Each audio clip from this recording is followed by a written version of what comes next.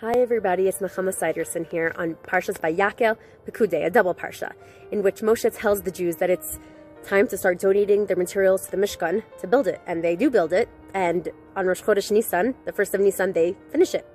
Very exciting celebration, and Hashem is able to put a Shekhinah into the Mishkan, and it's very exciting.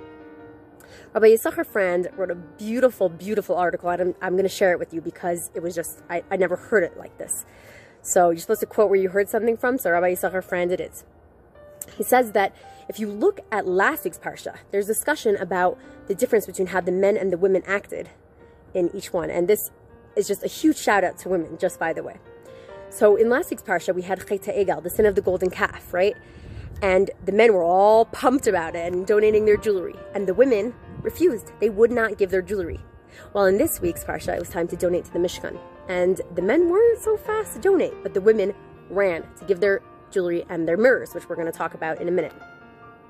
And as Rabbi Frand quotes, the reward for the women for acting so beautifully and wonderfully was that they got Rosh Chodesh, the first of every month, is a mini holiday for women. So what is the connection? Well, we're going to look at what was it about the mirrors that teaches us anything about women, and there's going to be a great lesson here that's going to take us full circle. Where did the mirrors come from? Well, when Klal Yisrael was in Mitzrayim, in this terrible slavery, and Paro was killing babies left and right, throwing them into the Nile, murdering them, right? The men despaired.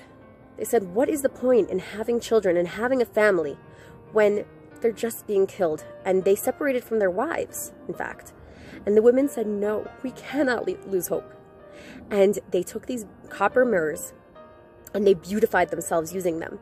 And then they went out to the fields where their husbands were laboring, and they lifted their husbands' spirits, and they gave them to drink, and they were romantic with them, and they convinced them that it was not time to separate, and that Hashem wanted them to continue having families, and that there would be a future, and that there would be a salvation. They never lost hope. They always looked forward to the future.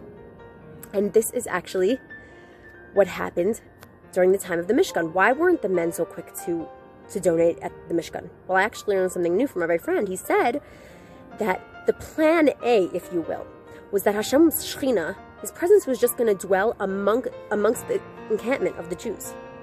It wasn't originally meant to be inside a Mishkan, but after they sinned with the golden calf, Hashem said, okay, I got to be inside a special, space. I can't just be among the Jews. They're not worthy of that anymore. And so he said, we're going to have to do a Mishkan. And the men were really sad about this, and they weren't so excited about donating because that wasn't what they wanted. They had lost hope about it. And the women said, no, okay, we messed up. This might be plan B, but come on, we got to look forward to the future. And they donated, and the men followed suit. So what does this have to do with Rosh Chodesh, and why did the women get Rosh Chodesh as a reward? Well, what is Rosh Chodesh about? The new moon. The moon waxes and wanes. The moon gets big and it gets small. And that's how our lives are. We have times when we're huge and we're on top of the world. There are times when we're small. We're a sliver. We barely exist. Within our lives, within our years, within our days. Right? For sure, months, days. There are just better times and worse times. And sometimes we pass the test with flying colors, and sometimes we feel like we could have done better.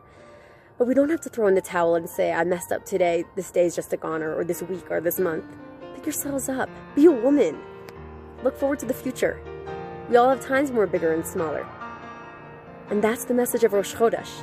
That's the message of the mirrors. Beautiful, beautiful message. Makes me quite proud to be a woman, no? Have a wonderful week and a wonderful Shabbos.